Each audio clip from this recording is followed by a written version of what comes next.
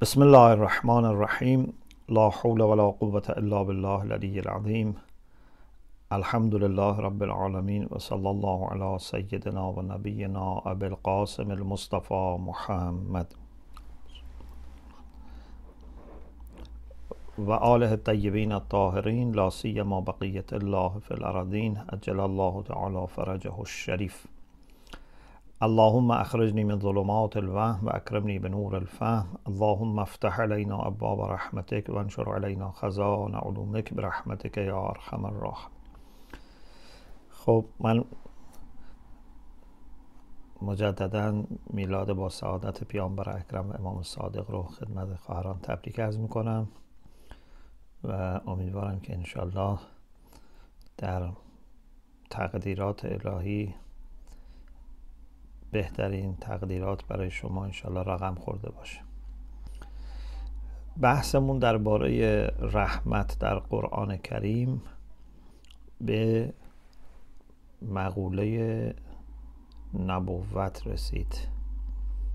عرض کردیم که رحمت به عنوان صفتی از صفات خداوند چقدر روش تکیه شده در قرآن و حالا در بحث‌های مفصل‌تر اونجا ما تمام این صفات خداوند رو سعی کردیم که یک بررسی بکنیم و مقایسه بکنیم و تعداد که گرفتیم دیدیم که نزدیک به 600 مورد 590 خورده مورد صفاتی هست که مستقیما به رحمت خدا ارتباط داره، غیر از حالا افعال و جملات اسمیه. همین رحمان و رحیم و ذو الرحمه و ذو رحمت واسعه و ارحم الراحمین و خیر الراحمین، همینا حدود 600 مورد میشه که وقتی ما این را با صفات دیگه مقایسه کنیم بسیار بسیار بیشتره. بعدش صفتهای دیگه خدا میاد، صفت علم و امثال ذالک. بعد راجع به رحمت در خلقت و آفرینش و ویژگی های رحمت الهی مثل ضروری بودنش، مثل وسعت بودنش، همراه با علم بودنش، همراه با قدرت بودنش و امثال اینها صحبت کردیم. حالا بریم سراغ ادامه بحث درباره هدایت و نبوت.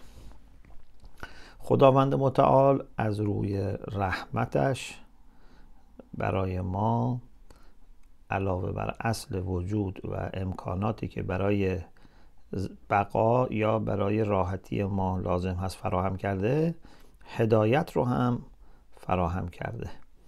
همونطور که در عقایدم خوندید، ما معتقد هستیم که هر موجودی که آفریده شده یک مرتبه از هدایت رو برخورداره. وقتی که فرعون از حضرت موسی و هارون پرسید که و من ربکما یا موسی، ای موسی پروردگار شما دو نفر کیه؟ خطابش به حضرت موسی بود ولی منظورش حضرت موسی و هارون هر دو بود. من ربکما یا موسی، حضرت موسی فرمود که ربنا الذی اعطی کل شیء خلقه ثم هدی، پروردگار ما کسی است که به هر چیزی خلقتش را داده و بعد هدایت کرده. پس هر مخلوقی هدایت هم شده. در سوره اعلی هم داریم که الذی خلق فسوی والذی قدر فهدی. تمام ذرات عالم، تمام موجودات زنده کوچیک و بزرگ همه از هدایت عامه الهی برخوردارند. اما انسان ها از هدایت خاصه هم برخوردار هستند. حالا یه شاخش نبوته. درباره نبوت ما در دو قسمت بحث میکنیم.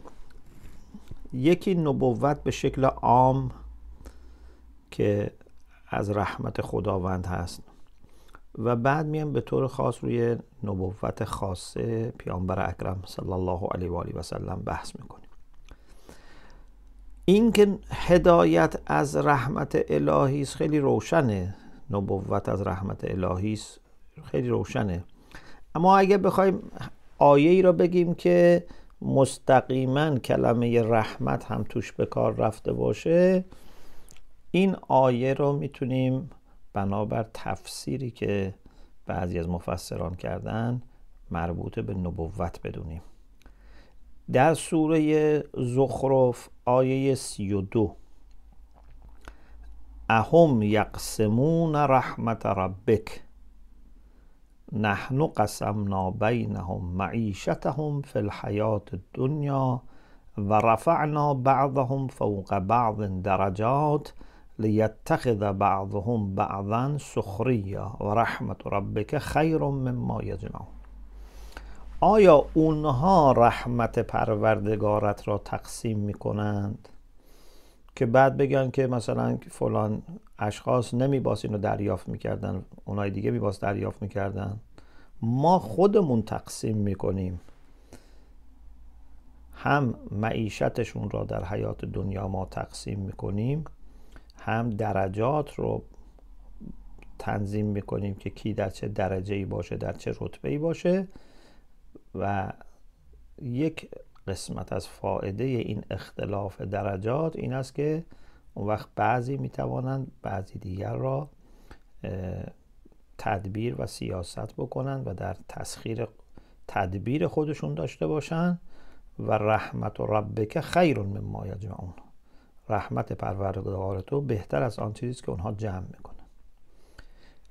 اینجا در تفسیر نمونه اگر شما مراجعه بفرمایید، اونجا در تفسیر نمونه جلد 21 صفحه 50 داره که این آیه رو مربوط به بحث نبوت دونسته که خداوند به هر کس بخواهد نبوت بخشد و کتاب آسمانی بر او نازل میکنه، هر کس هم که نخواد نمیده بهشون.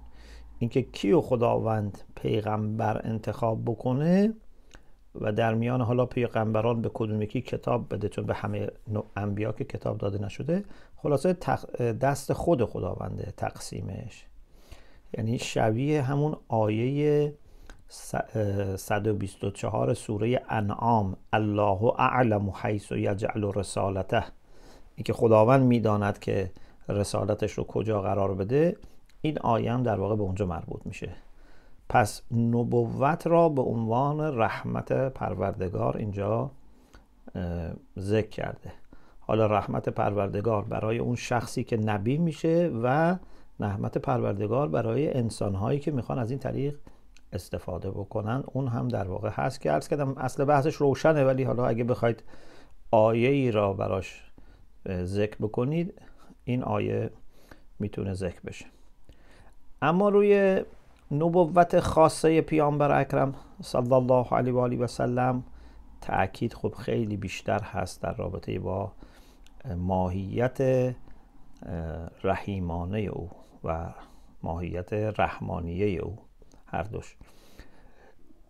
در سوره انبیا آیه 107 اعوذ بالله من الشیطان الرجیم و ما ارسلناک الا رحمتا للعالمین، ما تو را نفرستاده ایم مگر به عنوان رحمت برای عالمین.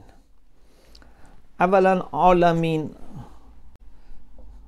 خواهرها در بحثای شاید نحوی و اینا خونده باشن، قدیما تو کتاب سیوطی بود اینا، اون کسانی که سیوطی میخوندن، که وقتی به جمع مذکر سالم میرسیدن بعد میگفتن که عالمین استثناء، جز اون جمع های مذکر طبیعی نیست، چون عالمین جمع عالم نیست. علو و عالمون و علیون ارضون شذ و سنون. علو واو داره اما جمع زو هست، عالمون واو و نون داره ولی جمع عالم نیست. ارضون هم جمع ارض هست ولی ارض نباید با واو و نون جمع بسته بشه، چون واو و نون مال مذکر عاقله. هر چیزی که مذکر عاقل باشه باید با واو. سنون و سنین هم همینطور. سنه یعنی سال نباید جمع واو. اینا غیر قاعده است. به هر تقدیر عالمون جمع عالم نیست که کسی بگه یعنی جهانها یا انسانها. عالم جمعش میشه عوالم. عالمون یعنی اولوالعقل من اهل العالم، به موجودات عاقل، حالا انسان، جن مثلا، حالا فرشته ها مثلا، اینهایی که عاقل هستن اینا بهشون گفته عالمین. لذا مثلا تو فارسی بعضی مثلا جهانیان، نه جهانها، جهانیان یعنی اهل مثلا عقل دار جهان. خب خداوند متعال میفرماید که ما تو را نفرستادیم مگر از باب رحمت برای عالمین. خواهرام میدونن که نفی با الا افاده حصر میکنه، یعنی تنها اینه. البته حصر ممکنه حصر حقیقی باشه و حصر اضافی، یعنی حالا نمیخوایم بگیم فقط رحمته یعنی هیچ چی دیگری نیست، ولی خلاصه چیزی که با رحمت تعارض داشته باشه نیست قطعا.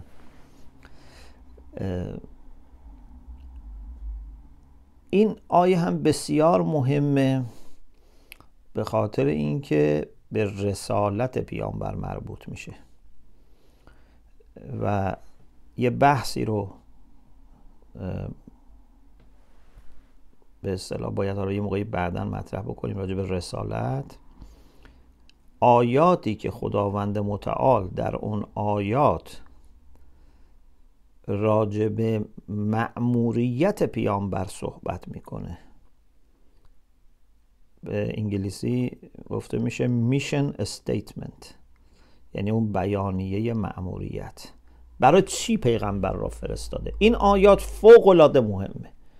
یعنی اگر قرآن 6000 خوردهی آیه داره، همه این آیات را باید در پرتو آیات مربوطه به بیان مأموریت پیامبر فهمید. مثل این میمونه مثلا ما یک نفری را به عنوان یک سفیری، به عنوان نماینده‌ای، به عنوان نمیدونم مسئول یک دانشگاهی میفرستیم.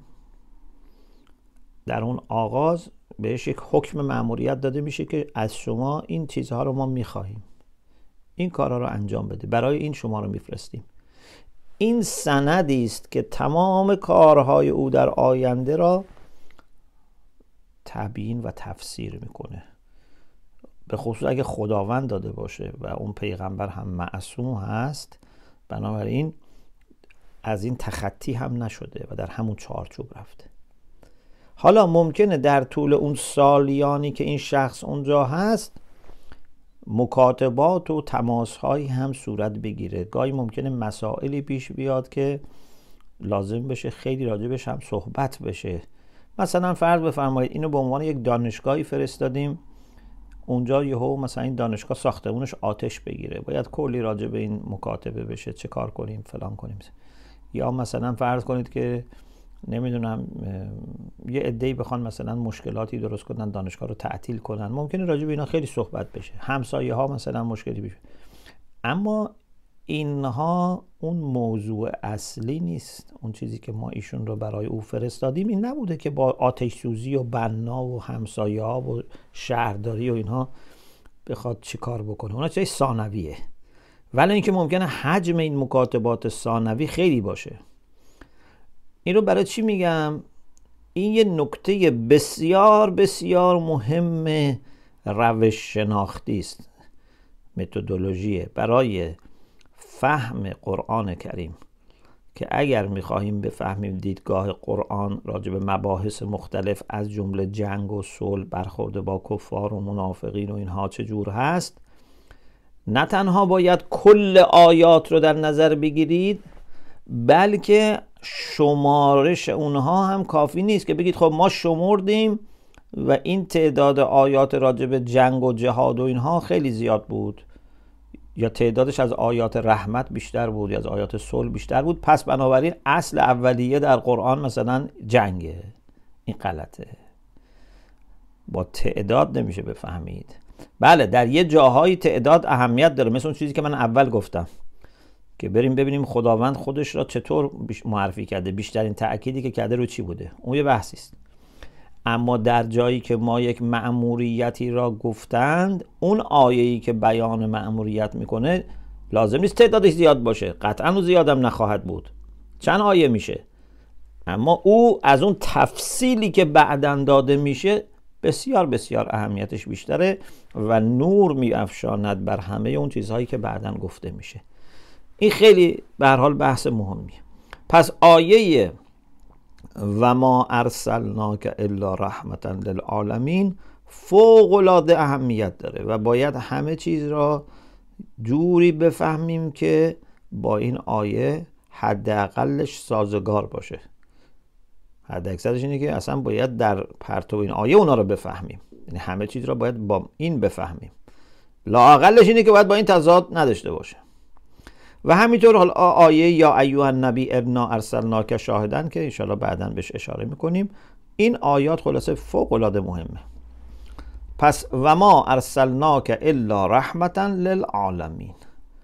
حتی ممکنه گفته بشه که فرشتگان هم بهره بردند از این ارسال، کما که در یک روایتی داره که حتی جبرائیل هم میگه که بعد از پیغمبر شدن پیامبر اسلام وضعش بهتر شده و از این رحمت استفاده کرده، که روایتش رو میتونید تو کتابای تفسیری اینها پیدا کنید که مثلا یه جایی که نمیتونسته بره یا مثلا شبیه این بعدش میتونه.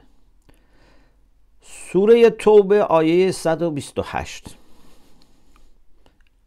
اینم بحث رحمت رو در ارتباط با پیامبر اکرم مطرح میکنه. لقد جاءکم رسول من انفسکم عزیز علیه ما عنتم حریص علیکم بالمؤمنین رؤوف رحیم. یک رسولی برای شما آمده که از خود شماست،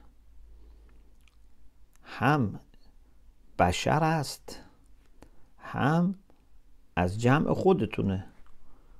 حالا این مخاطب اولیش اهل مکه هستند و بعد خب برای اونها پیغمبر از خود اهل مکه است. برای ما هم اینکه پیغمبر از خودمون هست به عنوان اینکه انسان بشر مثلکم هست، اما برای اونها من انفسکم بیشتر بود و شاید همون دعای حضرت ابراهیم و اسماعیل که وبعث فیهم رسولا من انفسهم. خلاصه پیغمبر یک فرد خارجی و اجنبی نبوده و یک موجود عجیب الخلقه‌ای هم نبوده، یک انسان خودی و آشنا و صمیمی بوده. من انفسکم عزیز علیه ما عنتم.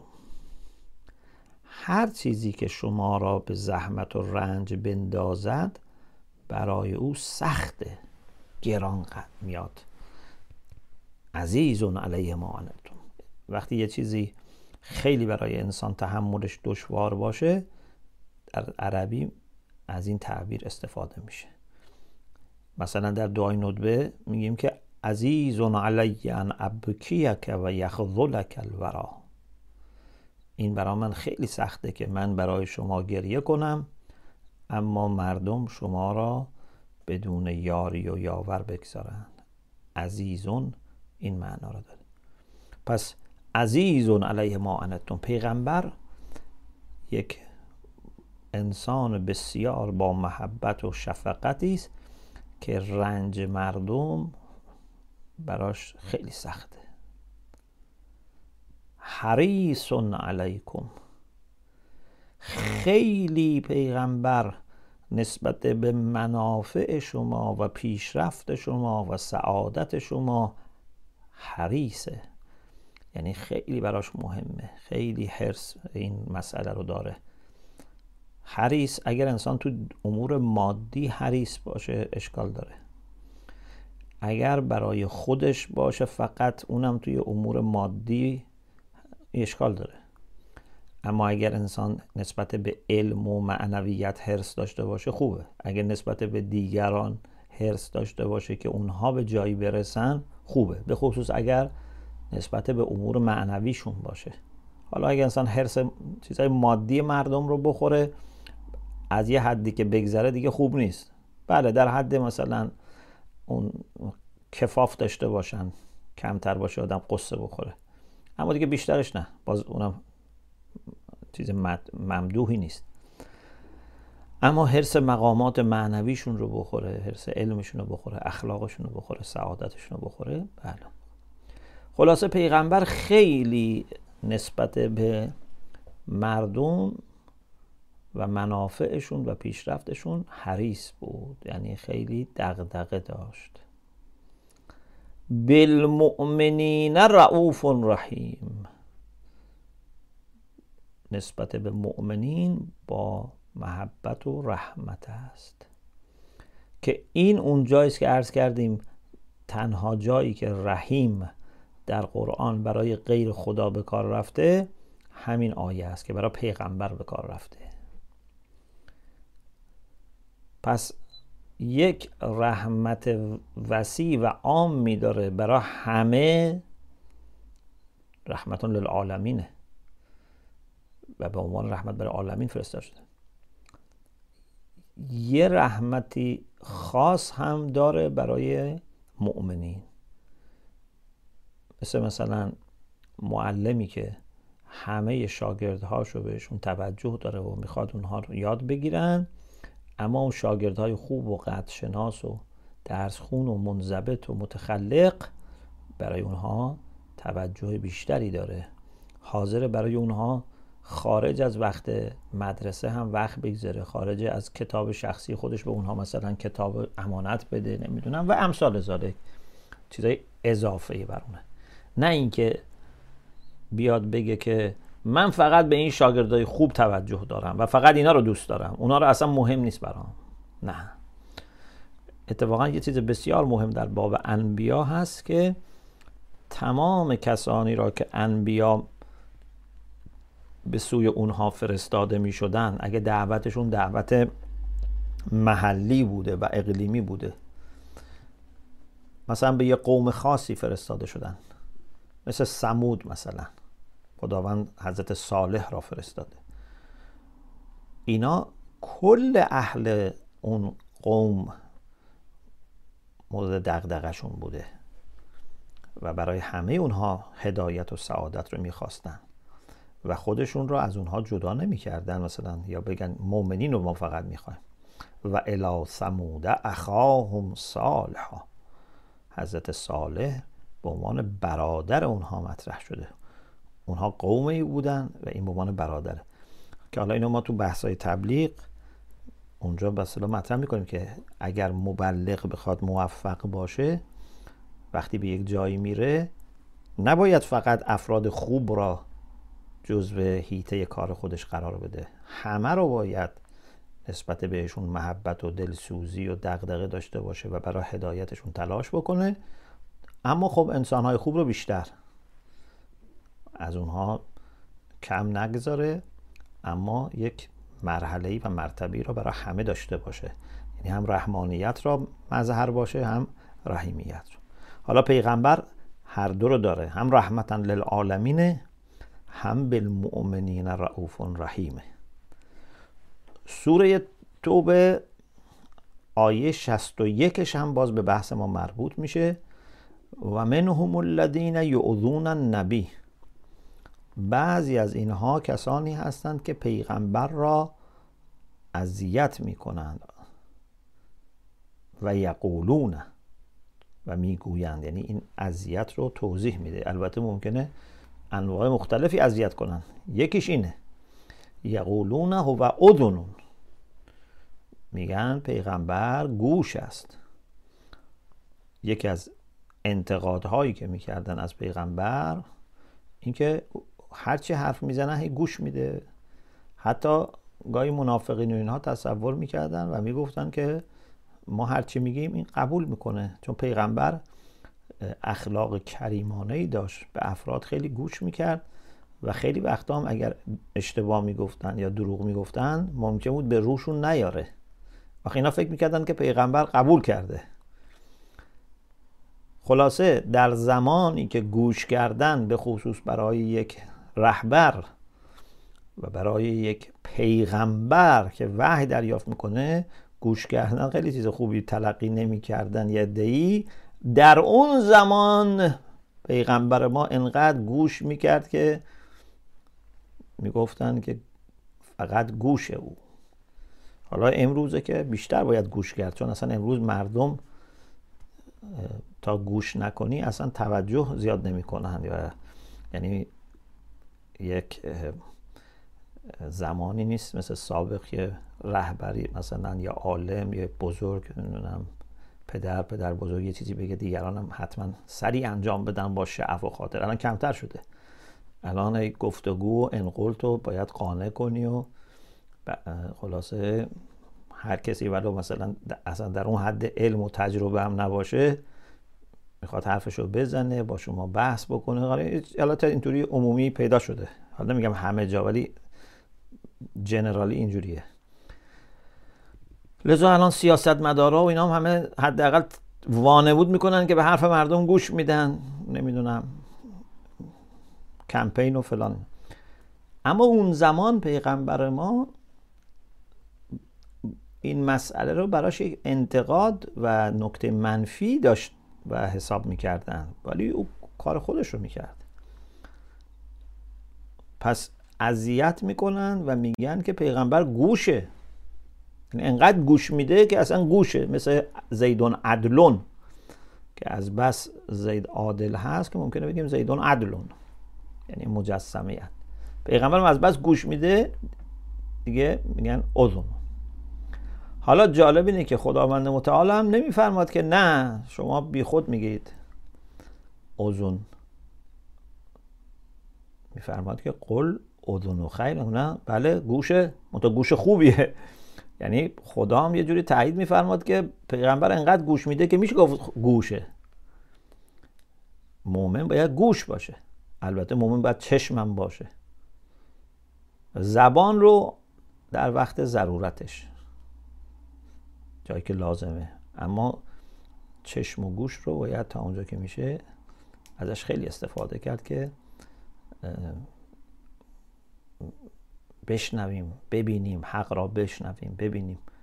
البته در جای حرام نه، وارد نشیم غیبت بشنویم، ولی خلاصه هرچی چشم و گوش باز باشه راههای کانالهای معرفتی ما هست که بتونیم حق را بفهمیم. لذا تو قرآن هم خیلی روی چشم و گوش تکیه شده. ان السمع والبصر والفؤاد، یا به تعبیر بعضیا که خدا به ما 2 تا گوش داده، 2 تا چشم داده، ولی 1 زبان داده. یعنی باید بیشتری گوش بدیم، بیشتر ببینیم و حالا در جای لازمش هم صحبت کنیم. خلاصه خدا من میفرماد که بله اذن خیرا لکم، گوش هست ولی گوشی است که خوبه برای شما. یؤمن بالله و یؤمن للمؤمنین. ببین آدم ادبیات عرب بلد باشه، صرف و نحوایی که خوندید و اینها چقدر کمک میکنه. یؤمن بالله و یؤمن للمؤمنین، به خدا ایمان دارد، اما نمیگیم یؤمن بالمؤمنین. ما یؤمن بالمؤمنین که نداریم، یؤمن بالله داریم، یؤمن بالیوم الاخر داریم، اما یؤمن للمؤمنین. بنابراین معنای ایمان اینجا عوض میشه، یعنی به مؤمنین اعتماد داره، توجه داره، علاقه داره. و رحمت للذین آمنوا منکم، و پیغمبر رحمت است برای کسانی که ایمان دارن. حالا اگر یک کسی به شما گفت که ببینید این میگه فقط مؤمنین رو میگه، شما خیلی راحت میتونید جواب بدید که بله این نفی نمیکنه رحمت عام را، روی مؤمنین هم تکیه میشه مثل اون بالمؤمنین رؤوف رحیم. این اون رحمت للعالمینشه که نفی نمیکنه. در یه جاهایی روی رحیمیت خدا تکیه میشه، یه جایی رحمانیت خدا. در یه جاهایی باز روی رحمت عام نبی صحبت میشه و تکیه میشه، گاهی روی رحیمیت و رحمت خاصش. اینا با هم منافاتی ندارن. آیه دیگری که باز بسیار جالبه و مربوط به پیامبر هست، آیه 159 سوره آل عمران. فبما رحمت من الله لنت لهم. خیلی این آیه زیباست. فبما رحمت من الله لنت لهم. این مای زائده است، یعنی فبرحمت من الله. مای زائده هم برای معمولا تأکید آورده میشه، یعنی به خاطر رحمتی از جانب خدا تو نرم شدی برای اینها. یعنی این رحمت الهی آمده تو را در بر گرفته و تو را مهربان کرده. حالا از تو رحمت به دیگران هم سرایت میکنه. مثل این که شما یک حوضی داشته باشید، آب بیاد این حوض را پر بکنه و سرریز بشه. فیض هم که میدونید، فیض که ما میگیم فیضان، یعنی همین سرریز شدن.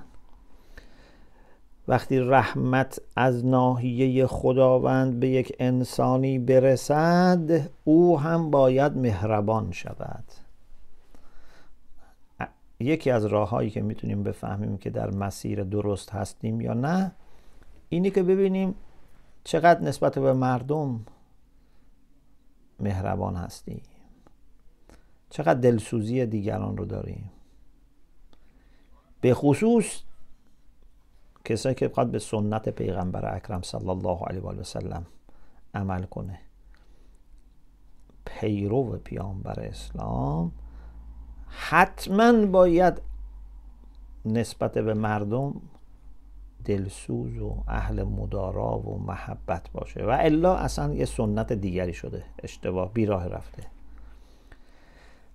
هر کی به خدا مقرب میشه باید خیر بیشتری به مردم برسونه، مفیدتر باشه به حال مردم. حالا اگر من فرصت کردم یه روایت خیلی قشنگی هست براتون بخونم آخر سر، که پیغمبر فرمودن که چه کسانی به من شبیه تر هستن.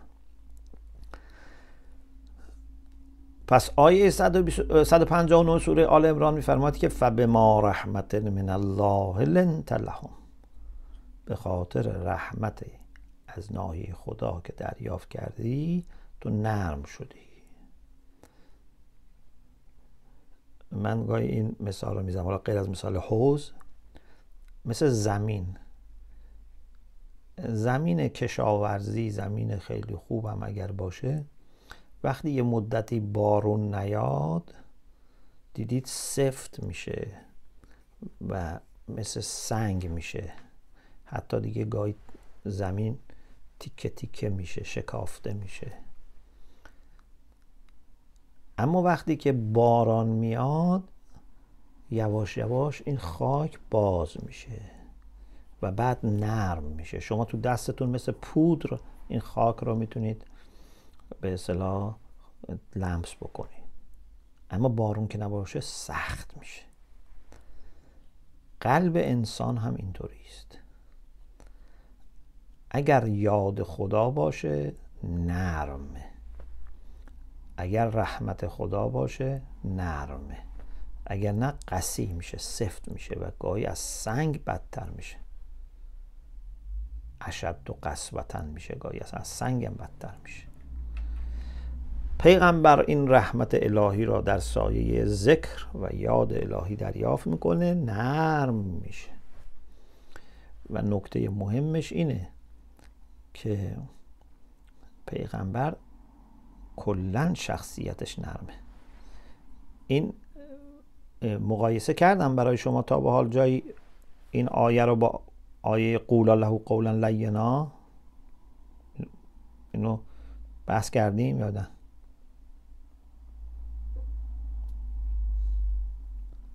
ظاهرا شاید نکرده باشیم. اینجا نکته جالبی هست که از باب مقایسه عرض میکنم طبق لطائف قرآنی، اما نمیخوام بگم شخصیت مثلا حضرت موسی نرم نبوده، نمیخوام اینجور بگم، ولی میخوام بگم در مقام مقایسه با پیامبر خداوند متعال الان ببینید به پیامبر میفرماد که خبر میده، این جمله اخباری است دیگه، که به خاطر رحمت از خدا نرم شدی. یعنی این نرمی هم یه چیزی است که از سایه لطف خداونده و چیز مطلوبی است و باید حفظ بشه و دیگران هم باید قدر بدونن. لنت لهم، نرم شدی. و لنت یعنی به کل شخصیت پیغمبر میبونه. پیغمبر کلن آدم نرمی بوده.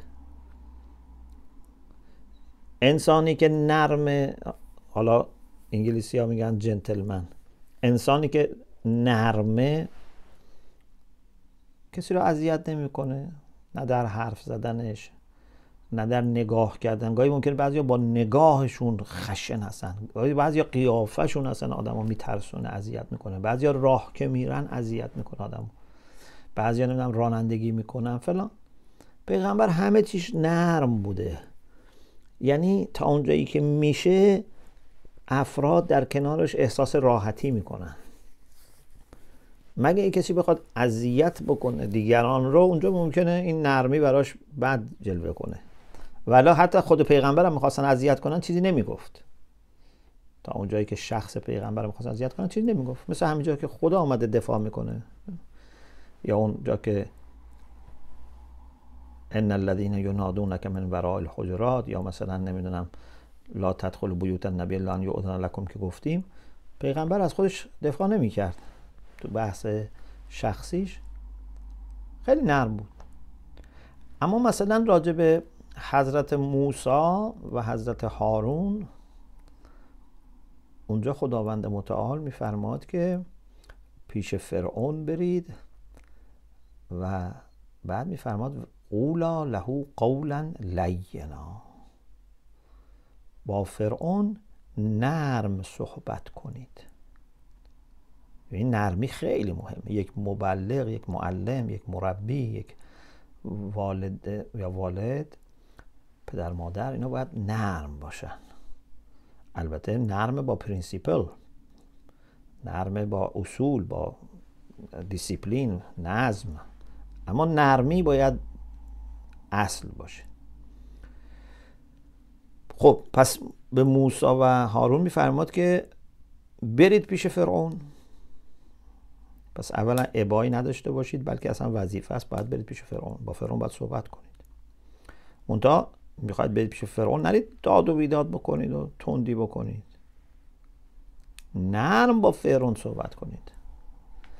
لعله یتذکر او یخشی، شاید همین فرعون جنایتکار، همین فرعونی که کلی فرزندان بنی اسرائیل و دیگران را کشته، همین فرعونی که ادعای الوهیت میکنه، خیلی دیگه ادعای الوهیت هم میکرد،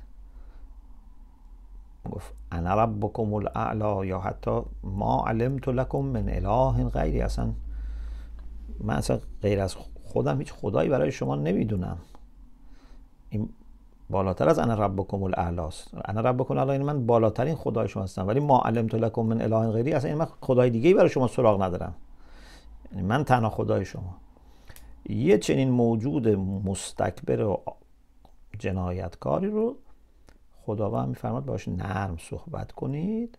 لعله یتذکر و یخشی، شاید به یادش بیاد، متذکر بشه، قلبش خشیت پیدا کنه. لذا باید انسان فرصت ها رو از دست نده. تا یک بار، دو بار، سه بار با کسی صحبت کردیم بگیم دیگه اثری نداره. خیلی وقتا هم که اصلا ما صحبت نمی کنیم، میگیم میدونم فایده نداره. از کجا میدونی؟ دیگه از فرعون بدتر که نیست که. خیلی کم میشه که بشه واقعا یقین کرد که فایده نداره. به هر حال باید تلاش کرد. خب حالا بحث ما الان اینجاست. خداوند به حضرت موسی و هارون دستور میده، فعل امره، قولا، قول قولا قولو، درسته؟ فعل امر دیگه. قولا یعنی بگویید. قولا لینا مفعول مطلق هم میاره، لین هم صفت مفعول مطلقمونه. قولنه، نرم صحبت کنید، فعل امره. البته ما میدونیم که حتما موسی و هارون این کار انجام دادن، چون اونها بندگان خوب خدا هستن و حتما همونجور که خدا گفته انجام دادن. اما میخوام بگم اینجا امره و راجب کلامه. اما وقتی راجب پیامبر هست فعل امر نیست، اخباره. لنته اخباره. خدا میگه اصلا تو نرمی. بعدم فقط راجب کلام نیست، نمیگه لنته فی القول یا قلت قولا لینا، میگه اصلا لنت لهم، یعنی اصلا تو شخصیت نرمه. یعنی فرق اینا خیلی با هم ها. یا مثلا حضرت موسی خداوند یک دعای بسیار عالی کرد قبل از اینکه اتفاقا همین آیه قول له قولتون اول خدا بهش گفت که من یه حاجاتی دارم، رب اشرح لی صدری و یسر لی امری واحلل عقدة من لسانی یفقهوا قولی واجعل لی وزیرا من اهلی الی آخر، که خداوند فرمود که اعطیت سؤلک یا موسی. بله ما اینا رو بهت دادیم و بعد فرمود حالا با هم دوتایی برید و با فرعون هم اینطوری صحبت کنید. خب موسی علیه السلام دعای بسیار زیبایی کرد. یکیش این بود که رب اشرح لی صدری. موسی میداند که پیغمبر خدا هم باشی، رسول هم باشی، اگه شرح صدر نداشته باشی نمیتونی کار کنی. شرح صدر خیلی مهمه. انشاءالله خداوند به هممون شرح صدر بده. رب اشرح لی صدری خیلی دعای خوبی است. خب اینم باز ببینید دعاست. البته خدا قبول کرد، اعطیت سؤلک یا موسی، خدا بهش داد. اما وقتی راجع به پیغمبر صحبت میکنه میفرماد الم نشرح لک صدرک. آیا ما به تو شرح صدر ندادیم؟ سینه‌ات را نگشود. یعنی کار تمام شده است، دعا نیست. الم نشرح لک صدرک. اینا خب خیلی نکاتی است که نشون میده که یک فرق‌هایی وجود داره. من نمیخوام بگم خدای نکرده حضرت موسی شرح صدر نداشت، نه، خب خدا میگه به دادیم، قبول کردیم، ولی میخوام بگم فرق داره با هم، شدتش و کی داده باشه اینا. اون قولا له قولا لینا اینا همه خب فرق میکنه. بعد اینجا میفرماد که ولو کنت فظا غلیظ القلب لانفضوا من حولک. اگر تو خشن بودی و قلبت سخت بود، نرم نبودی، همه اینا پراکنده می شدن، کسی دور و برت نمیمون. یعنی حتی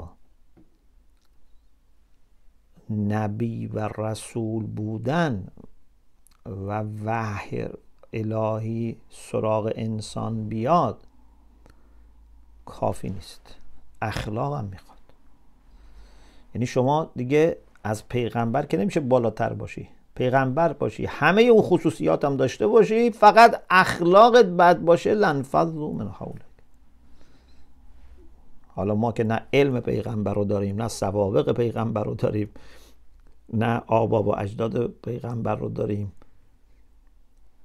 نه وحی به ما میشه، اگه اخلاق نداشته باشیم وقت چجوری میخوان مردم پخش نشن؟ لنفضوا من حولک. خب حالا ای پیغمبری که با لطف خدا و رحمت خدا نرم شدی و قلبت هم خشن نیست، فاعف عنهم. ببخش اینها را. اینها یه بدیهای ممکنه بکنن در حق تو، اینا رو ببخش. که من تصورم اینه، یعنی تو دلت هم اینا رو ببخش، نذار که هیچ نقطه منفی نسبت به اینها تو دلت باشه. هم برای تو خوب نیست، هم برای اونها خوب نیست. اگر یک کسی به شما بدی کرده، حالا من میگم یک کسی بدی کرده، نه حالا مثلا بگم حالا یه آدم نمیدونم ظالمی که مثلا میخواد حق شما و ملت شما رو داغون کنه و فلان کنه، یا یک کسی که میخواد نمیدونم شما رو بکشه و هی بدتر میشه، حالا من اونا رو نمیگم موارد خاص، ما همین رفیقی، دوستی، آشنایی، همسایه‌ای، هم مسجدی، بخاطر اینجوریه که ما با هم دیگه ممکنه بدی هایی بکنیم، شاگردی، استادی، همکاری. ما اگر اینها رو نبخشیم یا اونها اگر ما رو نبخشن، هر دو طرف ضرر میکنیم. هم خود ما تو درون خودمون یک کینه ای رو نگه داشتیم، مثل اینه که یه سمی رو اینجا نگه داشتیم. این سمی که این به روح من یه ضربه ای وارد کرده، تا من اینو نبخشم و فراموش نکنم، یا حداقل ببخشم ولی اگه بشه اصلا فراموش کنم، این سمه اینجا هست. من فکر میکنم مثلا این سمه رو نگه داشتم اینجا به عنوان مثلا یک نمایشگاهی که بعداً در آینده مثلا بگم که این سمه رو به من دادن. خب بابا این سمه داره اثر میکنه. این سمای روحی رو نمیشه بسته بندی کرد به جوری که اثر نکنه. یک خاطره منفی همیشه داره سمش رو پخش میکنه. شما فکر میکنی فقط اینو تو حافظه نگه داشتی، نه، این داره توی روحت اثر میکنه. باید اینو ببخشی، اگر هم میشه اصلا فراموشش کنی. که یکی از بهترین چیزهایی که میتونه به این کمک بکنه دعا کردن برای اون طرفه. یک معجزه مانندی اتفاق میفته وقتی که انسان برای کسی که بهش بدی کرده دعا میکنه. اولش سخته ولی بعد میبینی اصلا یک قدرت روحی به شما میده که اصلا میتونی دیگه بگذری. تا قبلش نمیشه، خیلی سخته، اما وقتی دعا میکنی برای اون طرف، عجیب قلب انسان ظرفیتش بیشتر میشه و باز میشه. خلاصه ای پیغمبر اینا رو ببخش. پیغمبر قبلش هم که آدم نرمی بوده، پیغمبر که نمیرفت مثلا یه کسی بهش بدی بکنه تندی کنه، نمیدونم بزنه تو گوشش، نمیدونم فوش بده، دعوا کنه، اینجوری که نبوده. اما اون چیزایی تو دلت هم نگه ندار، اینا رو ببخش، چون هم برای خودت خوب نیست، هم برای اونها خوب نیست. وقتی ما به یه کسی خلاصه تو دلمون صاف با کسی نیستیم و در دلمون نسبت به او کینه داریم، خب اونم ضرر میکنه دیگه، قطعا اونم ضرر میکنه. وقتی کسی دل یه کسی رو شکونده، دل کسی رو ناراحت کرده، خب اونم ضرر میکنه، قطعا ما هم ضرر میکنیم، ولی اینکه مظلوم باشیم، چون داریم از این سم به وجود خودمون میدیم. اگه یه مثلا بچه‌ای به مادرش پدرش بدی بکنه و پدر و مادر نبخشنش، این بهتر میشه اوضاع؟ مثلا بچه من به من بدی کرده، من نبخشمش، بهتر میشه یعنی بچه؟ یا بچه بدتر میشه؟ چون اگه من نبخشمش، خب حالا با سخط والدین بچه میخواد بهتر بشه. قبلش که سخط نبود اینطوری شد، الان میخواد بهتر بشه با سخط والدین. اگر من ببخشمش و دعاش کنم و بگم خدایا هدایتش کن، خدایا من که بنده ناقص تو هستم بخشیدمش، تو هم ببخشش، دستشو بگیر، بهتر میشه، انشالله بهتر میشه. اما نبخشمش که بهتر نمیشه که. فکر میکنیم مثلا چی کار میخوایم با این بکنیم؟ خلاصه هر کسی به شما بدی میکنه، حالا الا موارد نادر، تا اونجا که میشه باید در درون دلتون هم صاف باشید و براش دعا کنید که هم برای خودتون خوبه، هم برای اون طرف زمینه، یعنی حداقل مانع هدایتش نشید. بعدم میفرماد که واستغفر لهم، ای پیغمبر برای اونها استغفار هم بکن.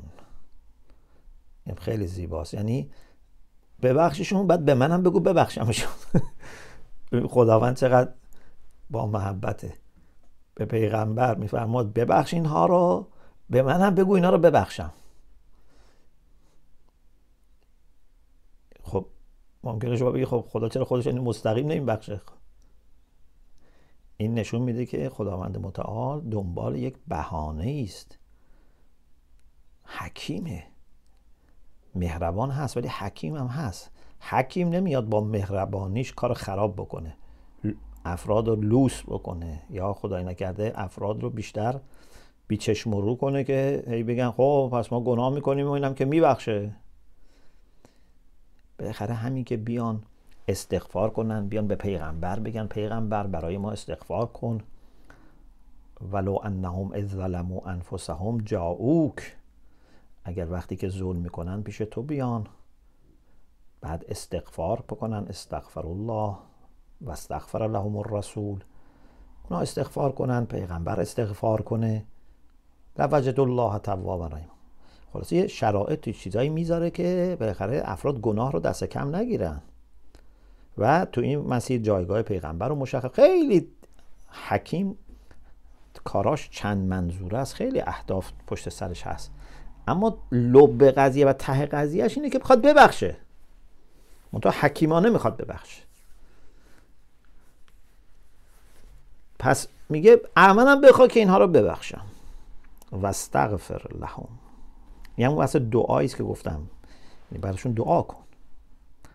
و شاورهم فی الامر، با همینایی که همین الان گفتیم اینا رو ببخش، با همینا مشورت کن.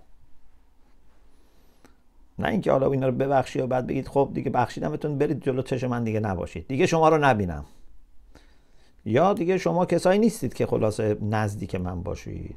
نه، همینا رو جدی بگیر تو کارها، باشون مشورت کن، به حرفشون گوش بده.